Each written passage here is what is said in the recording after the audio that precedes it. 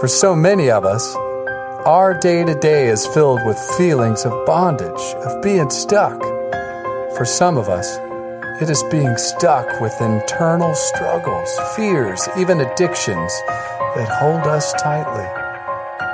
For others of us, it is being stuck in a set of rules we dare not break, fearing what others and God will think of us if we are fully known. But what if there is more for us? What if there is freedom?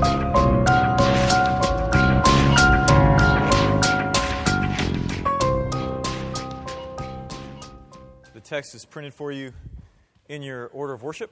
If you don't own a Bible, there are a few on the back table. I want you to grab one of those. That's our gift to you. Always good to have the text in front of you so you know I'm not just going on at the mouth, which I do have a tendency to do sometimes. We are in the final 2 weeks. That's all we have left here in our series in Galatians, as we've been looking since Labor Day, I guess, or since day after Labor Day. We've been spending our time in Galatians. Our hope as elders, our hope has been that this series would push on us as a church as to what the nature of the gospel is. What is the central message of Christianity, the core, the distinctive of this thing that we identify with? In Galatians, this letter uniquely presses on us in this because it was written to a congregation that's struggling with just that. What is the nature of the gospel? Is it Jesus plus something else, or is it just Jesus? And so this week, the Apostle Paul, starts to wrap up his letter by returning to this category that we've looked at so many times, this category of trust, or what he calls in these verses, boast. So if you have your place in Galatians 6, our habit here is to stand as the Scriptures read before the sermon. In honor of God's Word, we're going to be reading verses 11 through 16 of Galatians chapter 6. This is the Word of God. See with what large letters I am writing to you with my own hand. It is those who want to make a good showing in the flesh who would force you to be circumcised, and only in order that they may not be persecuted for the cross of Christ. For even those who are circumcised don't themselves keep the law. They desire to have you circumcised, they may boast in your flesh. But far be it from me to boast except in the cross of our Lord Jesus Christ, by which the world has been crucified to me and I to the world. For neither circumcision counts for anything nor uncircumcision, but a new creation. And as for all who walk by this rule, peace and mercy upon them and upon the Israel of God. It's God's word given for our flourishing. Would you pray with me? Lord, as we come during this time, Lord, all of us coming in this room with different things, different stories, different pressures on our hearts, I just pray you'd let those melt away. You'd speak to us in the midst of our time this morning, that you would preach your gospel to us. Give us ears to hear, eyes to see you, hearts to receive you.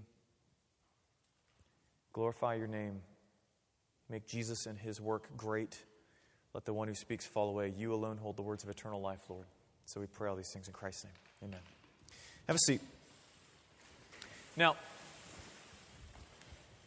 whether you are in the legal profession or not, and there are several of you in the room, but whether or not you've probably seen some courtroom trial or drama and have some understanding of what a closing argument is, right? The time in which the attorney's trying to tie up any loose ends, bring the story to a conclusion, try and push the final kind of bit of information out there so as to draw all the conclusions you want to be made during deliberation. That is a bit of what is going on here in our text this morning. It's the summation of these powerful points. It is what you want people leaving the room with. And Paul is doing that here. He's communicating with us this morning what he wants to make sure we take with us. And so as we look at this, we want to look at it in three ways. And there's an outline in your bulletin if that's helpful, but if not, leave it there. But we're going to look at this three ways. We're going to look at the ends of legalism, the ends. We're going to look at the end of legalism. And then finally, we're going to look at the start of life. Okay, so legalism's ends, its end, and then the start of life. Now, let's start by looking at legalism's end. Now, in even calling it that, I'm assuming that everyone in here knows what legalism is, which is probably a bad assumption. Because we all have differing opinions. You've been a Christian a long time, you have one certain opinion. If you're not a Christian, you're just exploring the stuff, you do, just whatever. You don't even know what. So here's what legalism is. In the Scriptures, legalism is thinking that God's acceptance of you, God's pleasure in you, all of those things is located in you. Whether it's through what you do, through some ritual you do, through the company you keep, through a value system, the color of your skin, like whatever, God's pleasure in you comes from you. It's something that you do. And Paul has been saying over and over again that that is not Christianity. That's not Christianity. That is, in fact, the opposite of the gospel of Jesus. But verse 11 is important as we come into what he talks about in terms of the ends here. So look, because it assures us that this is the core of what Paul wants to get. Look there. He says, "See what large letters I write to you in my own hand." Now, this is a little weird, so follow me. The common practice during the day that Paul is writing is that Paul would actually, in fact, not be writing. Paul would be dictating something, and there would be someone else, a secretary, a transcriber, so to speak, who would be writing down the substance of what he wants to talk about. And at the end of a letter in the ancient world, the actual person who was doing the dictation would take the quill and pen or whatever he's using to write with, and would actually sign his name to say, or her name to say, this is my approval, these are my words, these are true to my words. Paul, however, picks up the pen a little early. He picks up the pen not to sign his name, but to write a little more. And when he says this thing about, "See with what large letters I write to you," he's not talking about the fact that Galatians is long, because it's not. I mean, 6 chapters is hardly a long letter. Romans is 16, so that gives you some context. What he means is not large letters in terms of the work, large letters in terms of the letters. Like he's writing big letters, and why would that make a difference? Well, most scholars will tell you that they think Paul had an eye problem. In fact, in Galatians 4, he talks about the fact that, he says, I would say that you folks loved me so well, you would have plucked out your own eyes to give them to me if you thought you could, and that would help. So some other things that Paul talks about in terms of a thorn in the flesh in 2 Corinthians, some other places, scholars will say that they think Paul had an eye issue. So when he's saying that, "See what large letters I am writing to you here in my own hand," that what Paul is doing is he's trying to let them know that what's coming next is literally, I am writing this. This is the important part for me. Okay? Then he says this, "All those who wish to make a good showing in the flesh, these are the ones who compel you to be circumcised, only that they may not be persecuted for the cross of Christ."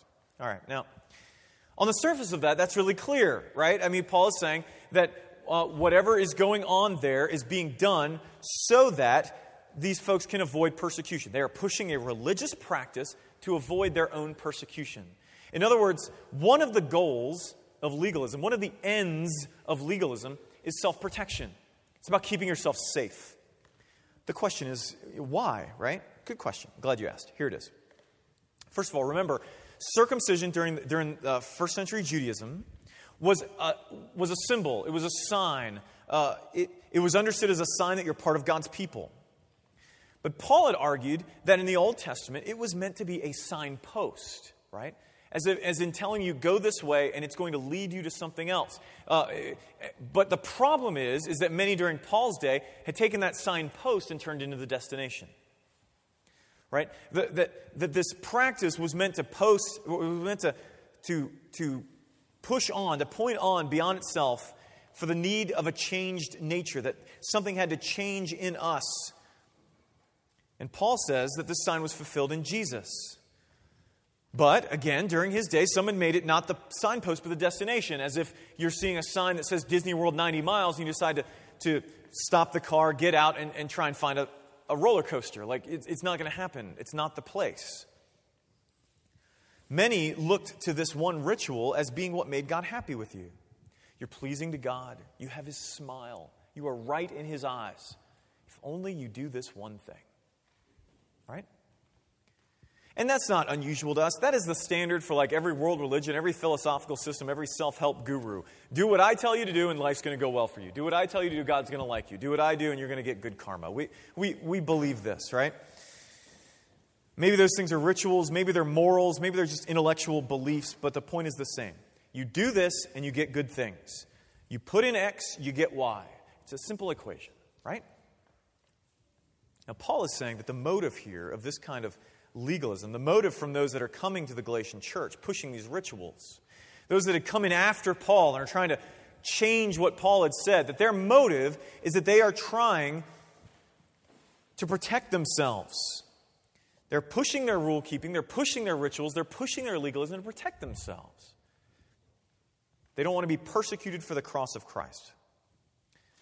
Which raises the question, why would someone be persecuted for a cross? Well, isn't that strange if we think about it? I just said a second ago that every world religion, every philosophical system, in fact, has this notion that you do to get. You do this to get this.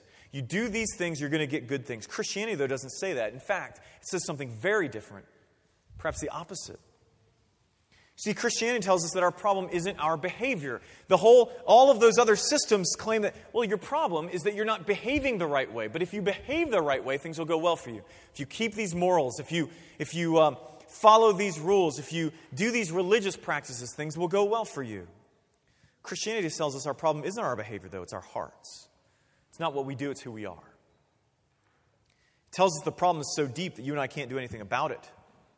And that if our deepest need, in fact, is going to be met, it's not going to be met by us at all, by any set of rules, by any set of practices. It'll be met by someone coming from outside of us to rescue us.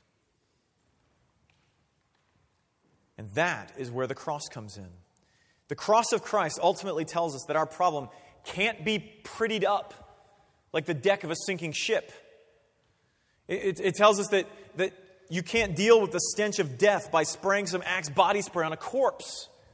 It doesn't make it stop stinking. It tells us that our problem is bad enough that it actually requires a death. And that, friends, blasts our pride. What Christianity tells us is that our problem isn't that we're not good enough. That it's actually far worse than that. It isn't that we aren't good. It's that we're independent.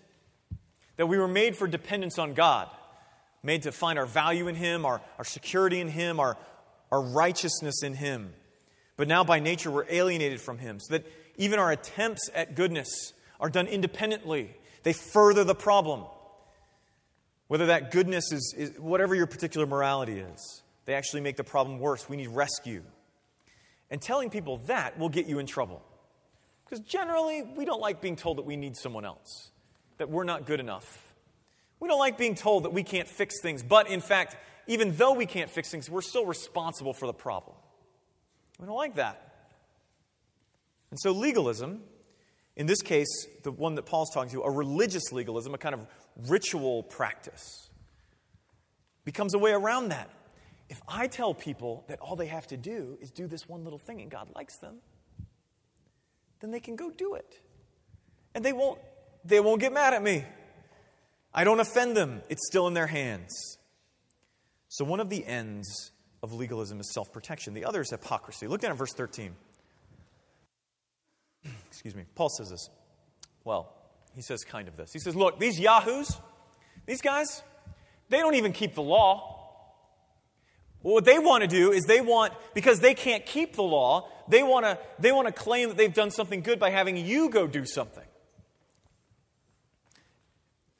Now, here's what he's talking about. Like, I could take the next hour or so and walk through the upteen laws in the Old Testament to kind of show how complicated the structure was, how comprehensive the structure was that dealt with all of life, and it was impossible to be able to keep all of them, but I don't have to do that.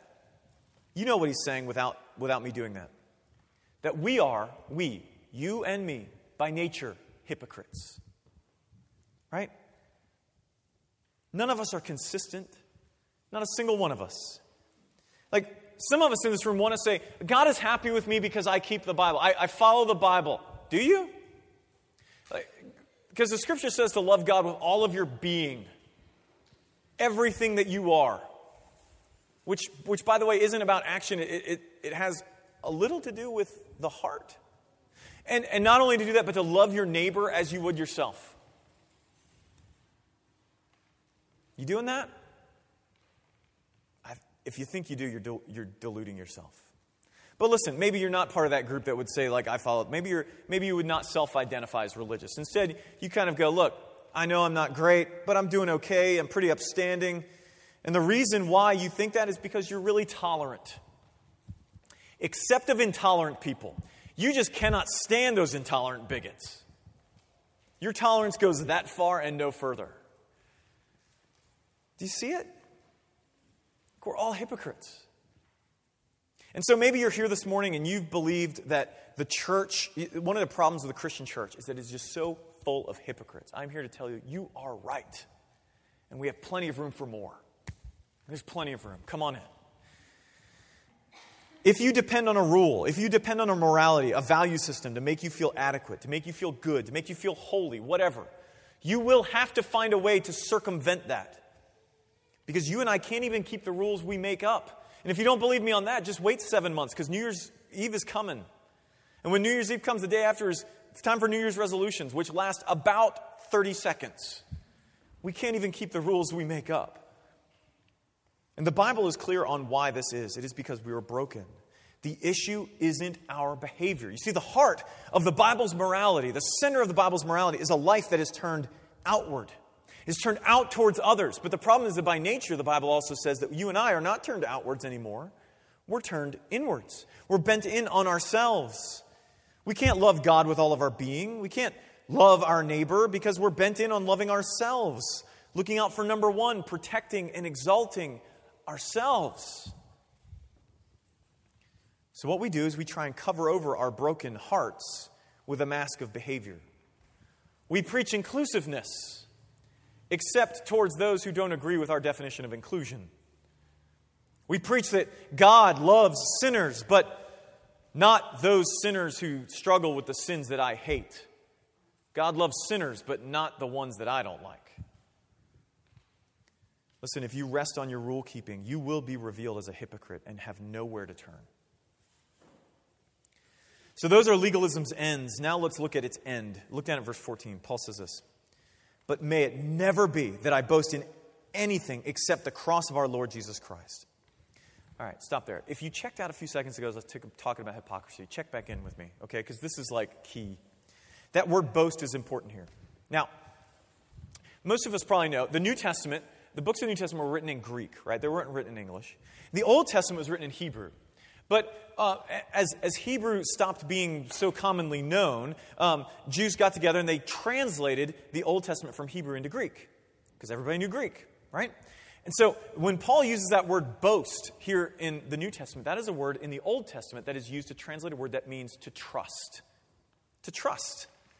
And so on the one hand, we are talking about what we brag on, right? Paul is going to talk about, look, I brag on Jesus. He's great. I brag on him. But more importantly, he's talking about where your trust is.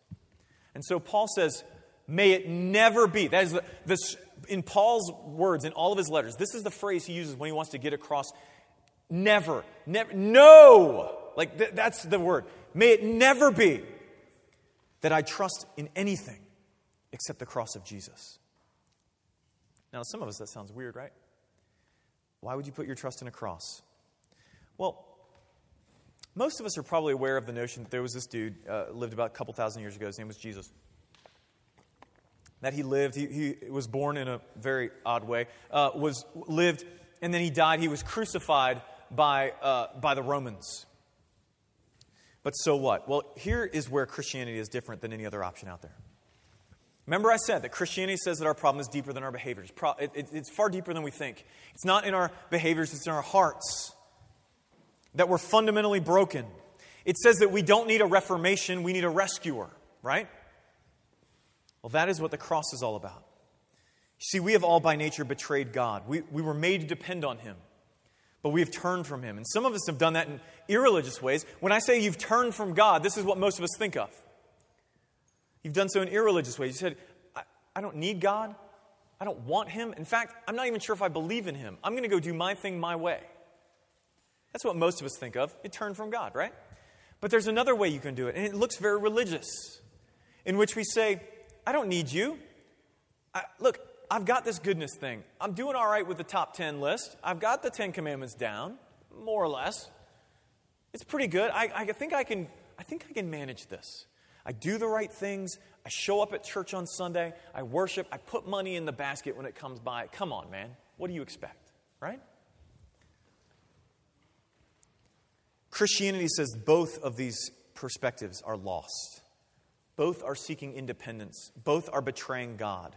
And betraying God is what the Bible calls sin. Okay? And that sin brings us under guilt. Now, I know that's not popular, but you know that this is what happens with a betrayal, whether we're talking about betraying a friend, a spouse, a nation, whatever. Here's where Christianity is so unique. God doesn't ask us to fix the betrayal. We can't. Instead, He takes on flesh in Jesus to deal with it Himself. And that's what the cross is about. God taking on Himself the guilt of our betrayal of Him in our place. This is where Paul's trust is.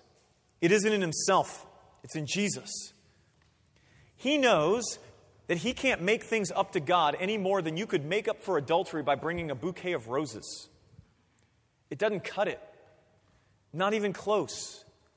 Instead, he places his faith. Paul places his trust, his boast on Jesus.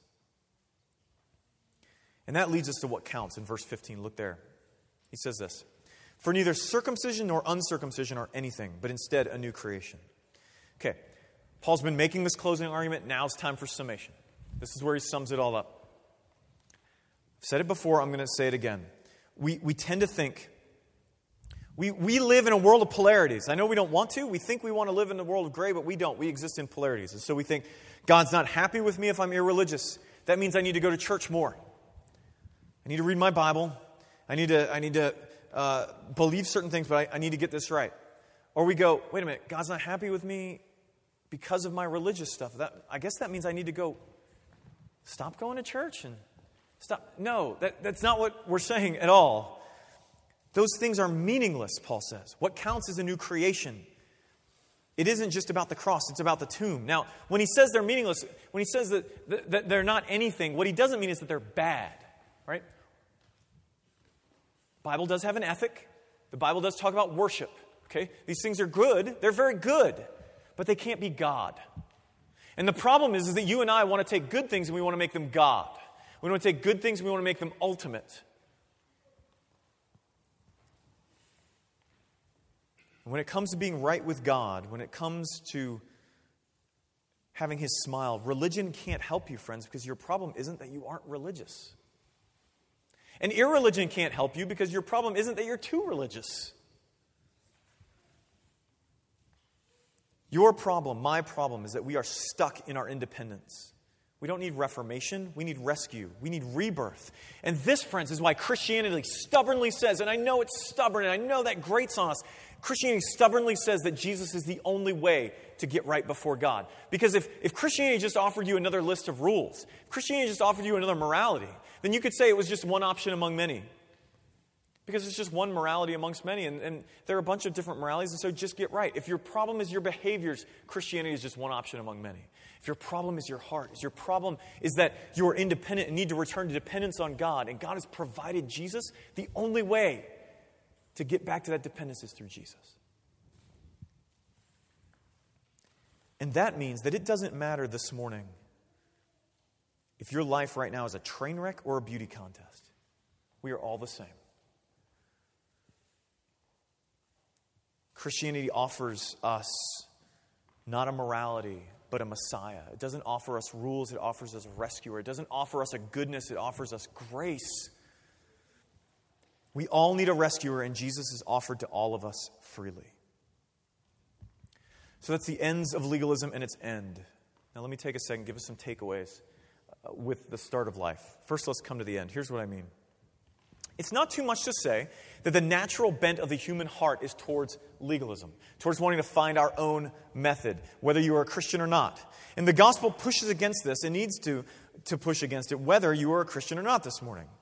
And the way that it does this is that the gospel both asks too much of us and requires too little of us. Okay, the gospel asks too much of us and requires too little. It asks too much because it calls us to give up ourselves. Not a little piece. Not this little corner we call our spiritual lives. Not our Sunday morning. Whether that's just between, 11:15 and 12:30, or whether it, for some of us, it's like from dark 30 to the mid-afternoon. It asks for more than that. Christianity calls us to leave behind the notion that we can do it on our own, to give up our notion of what is right and what is wrong and our illusion that we define reality. But you and I don't want to do that. And so what we do with legalism is we compromise. We compromise. See, Jesus doesn't really want all of me. He just wants these behaviors. Jesus doesn't really want a relationship. He just wants me to believe the right things. Jesus won't ask for my identity to be in him instead of in my job or in my sexuality or in my intellect. He just really wants me to keep the rules. And I can do that. And what that ends up meaning is I am accepted, I am loved because of those things, not because Jesus rescued me and reconciled me to himself. We can't compromise. Our trust must be in him. So the gospel requires or asks too much of us, but it also requires too little of us. And here's what I mean by that. It doesn't ask us to perform. Jesus has performed for us. It doesn't ask us to atone for our wrongs, to kind of berate ourselves in guilt for weeks on end. Jesus has atoned for us. But we don't like that. And so we use legalism to control. We want control. You see, legalism is about control because it is too risky for us to believe that someone actually loves us without us having to perform. That someone can actually see how bad things are in us and actually care for us. That God could actually care for us without having to perform for him. That Jesus would die for us while we're enemies. That's just too risky.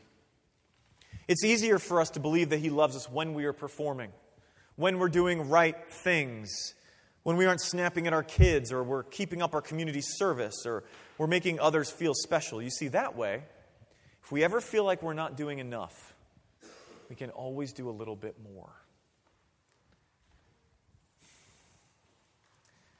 The problem is, friend, when have you done enough? You have control, but at what cost? Because the reality is it's never enough. But Jesus is enough. So put away the legalism, put away the compromise and control, and see that God's grace for you in Jesus is, in fact, too good. But it is also very true. And lastly, Paul ends this by saying, peace and mercy be upon all those who walk according to this standard. What does it mean to walk according to the standard that what matters isn't religion or irreligion, but a new creation? Well, walking in the New Testament is a metaphor for ordering your life, living like, doing things the way they're supposed to be done. Live like this, in other words. So what does it mean to live and order your life in such a way that what matters is new creation? It means ordering your life by the gospel of grace. And that's going to change at least three things. We're going to talk about three things. It's going to change three things, okay? The first is your view of you. The idea that what matters isn't religion or irreligion, but new creation fundamentally changes the way you understand yourself. Because it tells you that the problem is way worse than you thought. Way worse than you thought. If you are a Christian here this morning, you are so only because God poured out his grace on you. You are a hot mess, and so am I. You see part of it, you don't see the whole of it. It's way worse than you think. And so the gospel tells you, cheer up, because it really is worse than you think it is. Way worse. But secondly, it changes your view of others. I often use the metaphor here in this room. I talk about the fact that we tend to view God and our relationship to God as like trying to outrun the bear, right? That you don't have to outrun the bear, you just outrun the guy next to you. That's the important thing. Well, the gospel of grace comes in and tells us that the problem with that is that there's no guy running next to you. He's lying on the ground, and so are you. We are both helpless. Sure, your life looks different. Maybe your sin is a little more under the surface than mine, but we are all the same. We are separated from God by nature and in need of rescue. And none of us more than any other of us. Which means that your neighbor, your coworker, that family member you think is so far from God or so close, they aren't. They are in the same need that you were. A sovereign work of God in their lives. Do you get what I'm saying? That person you think, Rick, I know you're trying to say this, but you don't understand. This person I work with, they don't, not only do they not believe in God, they can't even imagine how foolish you would have to be to believe in him. I know. And I'm saying that person is no further from the Lord than that friend of yours you know who goes to church every week but just doesn't have a relationship with Christ. And so I'm asking you this. Can you believe that? Can you pray for that? Can you expect that in their lives? And if not, why? Because what matters is not religion or irreligion, circumcision, uncircumcision, but new creation.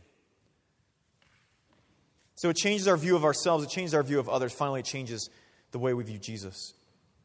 Because you see, we tend to want to view Jesus, God, however you want to talk about it right now, as a taskmaster or an addendum. He's either a taskmaster you have to serve. This guy is just demanding, and he expects me to do these things, and if I don't, I'm done. But good news is, I'm good at these things, right? Or he's an addendum. I don't really need Jesus. I mean, I'm doing all right. I can just add a little Jesus over here on the side. He would be okay. Just tack him on, like here, and I'll be good.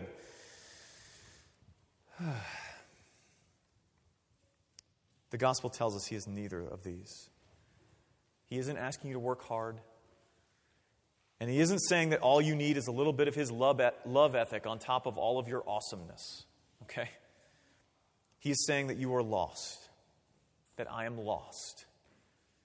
But that he has loved us enough to come to us, initiate with us, live perfectly for us, die sacrificially for us, and offer all that he has done by grace. Can I ask you a question? If you're struggling with legalism here this morning, and you are either a Christian, maybe you're not, how can legalism compare with that? I'm not even going to argue truth with you here for a second, okay? Obviously, I believe all this is true.